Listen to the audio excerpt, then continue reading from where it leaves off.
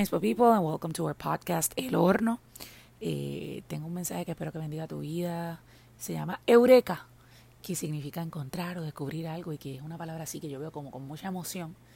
Todavía estoy digiriendo esto que el Señor me recuerda y que pone en mi corazón. Y espero que sea así de bendición para ti. Si van a escuchar aún el sonidito de las páginas, porque mi amiga Lulu me dijo que sonaba orgánico. Y ustedes saben que las palabras construyen, pero además de eso, pues ustedes saben que yo también soy old school y que amo el papel.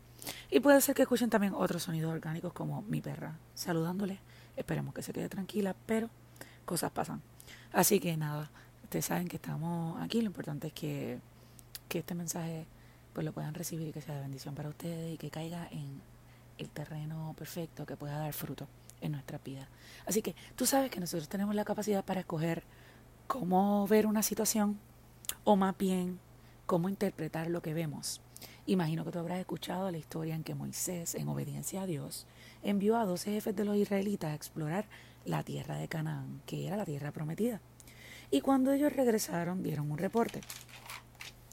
La mayoría de ellos dio un reporte en el que hablaban de las dificultades para conquistar esa tierra. Sin embargo, la visión de Caleb era totalmente distinta.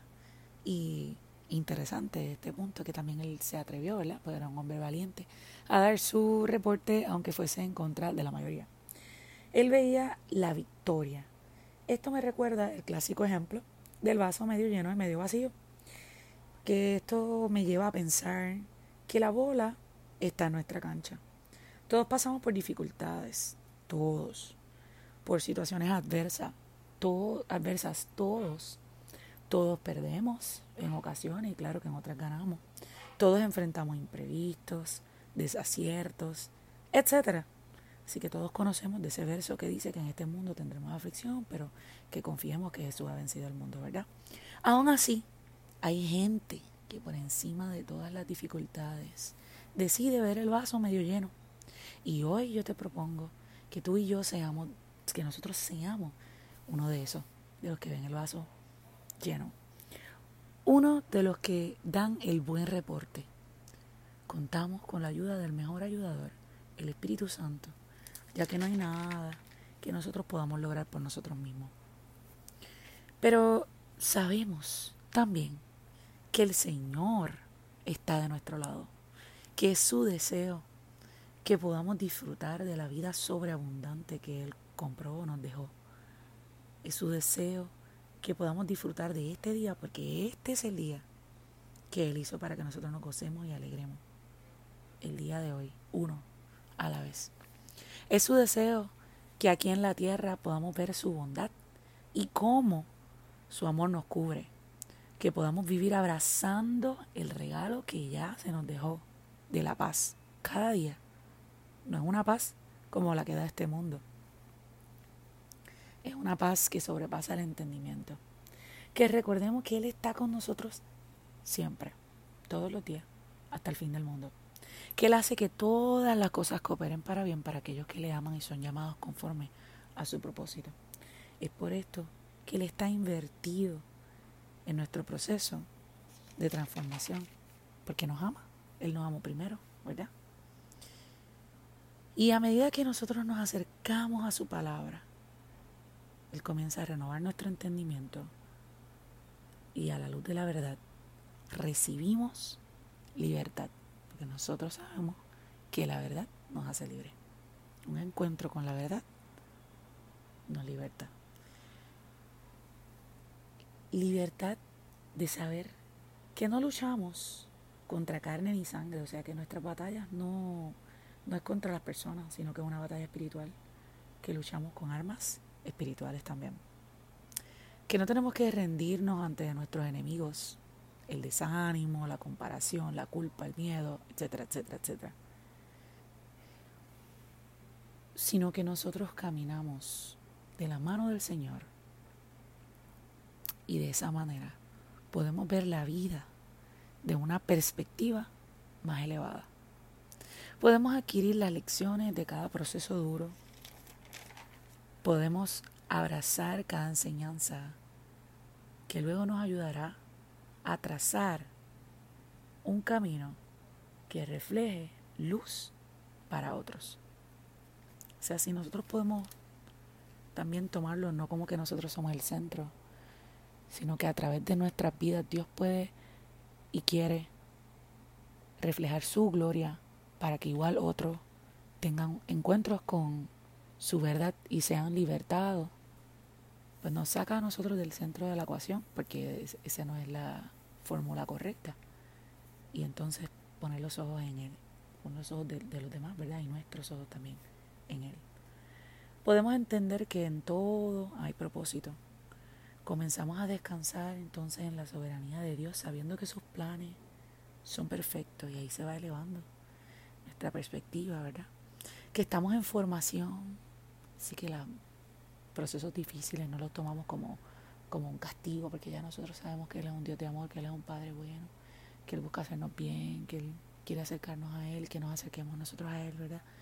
Que estamos en formación y que Él sabe que por qué permite en nuestra vida lo que permite, ya que sus pensamientos son más altos que los nuestros, pero nunca dudando de que sus planes son de bien, ¿verdad? Sabemos que sus planes son de bien. Dos personas pueden estar pasando por la misma situación y atravesarla de manera distinta, y esto nosotros lo sabemos. Hay pruebas que nos ha tocado repetir, ¿verdad? Y que a veces son la misma situación, pero cuando pasamos la segunda vez, a lo mejor con un poquito más de la lección y los ojos más abiertos, pues la enfrentamos de una manera distinta. Dice Mateo 6, 22 y 23, que la lámpara del cuerpo, esto es Jesús, que la lámpara del cuerpo es el ojo. Por eso si tu ojo está sano, todo tu cuerpo estará lleno de luz. Pero si tu ojo está malo, todo tu cuerpo está lleno de oscuridad. Así que, si la luz que hay en ti es oscuridad, ¿cuán grande será la oscuridad? Pero hoy nosotros queremos que nuestros ojos sean sanos y recibir esa sanidad que hay en el Señor, para que nosotros podamos ver las cosas como Él quiere que nosotros las veamos, las situaciones, la vivencia.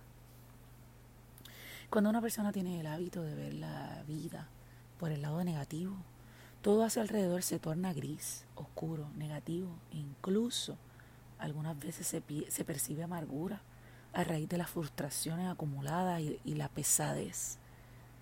En cambio, una persona que decide ver la vida como un regalo, atesora vivir con intencionalidad, cree que Dios tiene un plan y un propósito para su vida, se convierte en un prisionero de esperanza.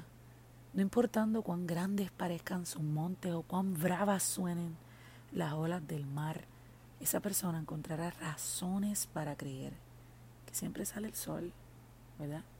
Que Dios cambiará su dolor en alegría, su lamento en baile. Es una persona que experimenta la renovación de la mente y se niega a acomodarse a la manera en que corre este mundo, al sistema, a la corriente.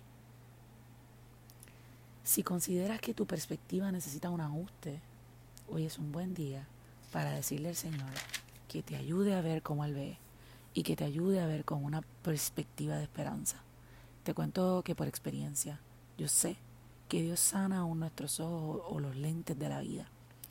Por mucho tiempo mi tendencia era ver el lado problemático de la vida y enfocarme en eso y no lograr ver fuera de ahí. Estar ahí, como les decía ahorita, de esa persona negativa.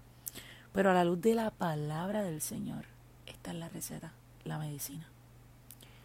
Él ha ido trayendo libertad, sanidad a mi vida hasta poder soñar. Soñar sabiendo que hoy está lleno de propósito, porque Él es el mayor orquestador.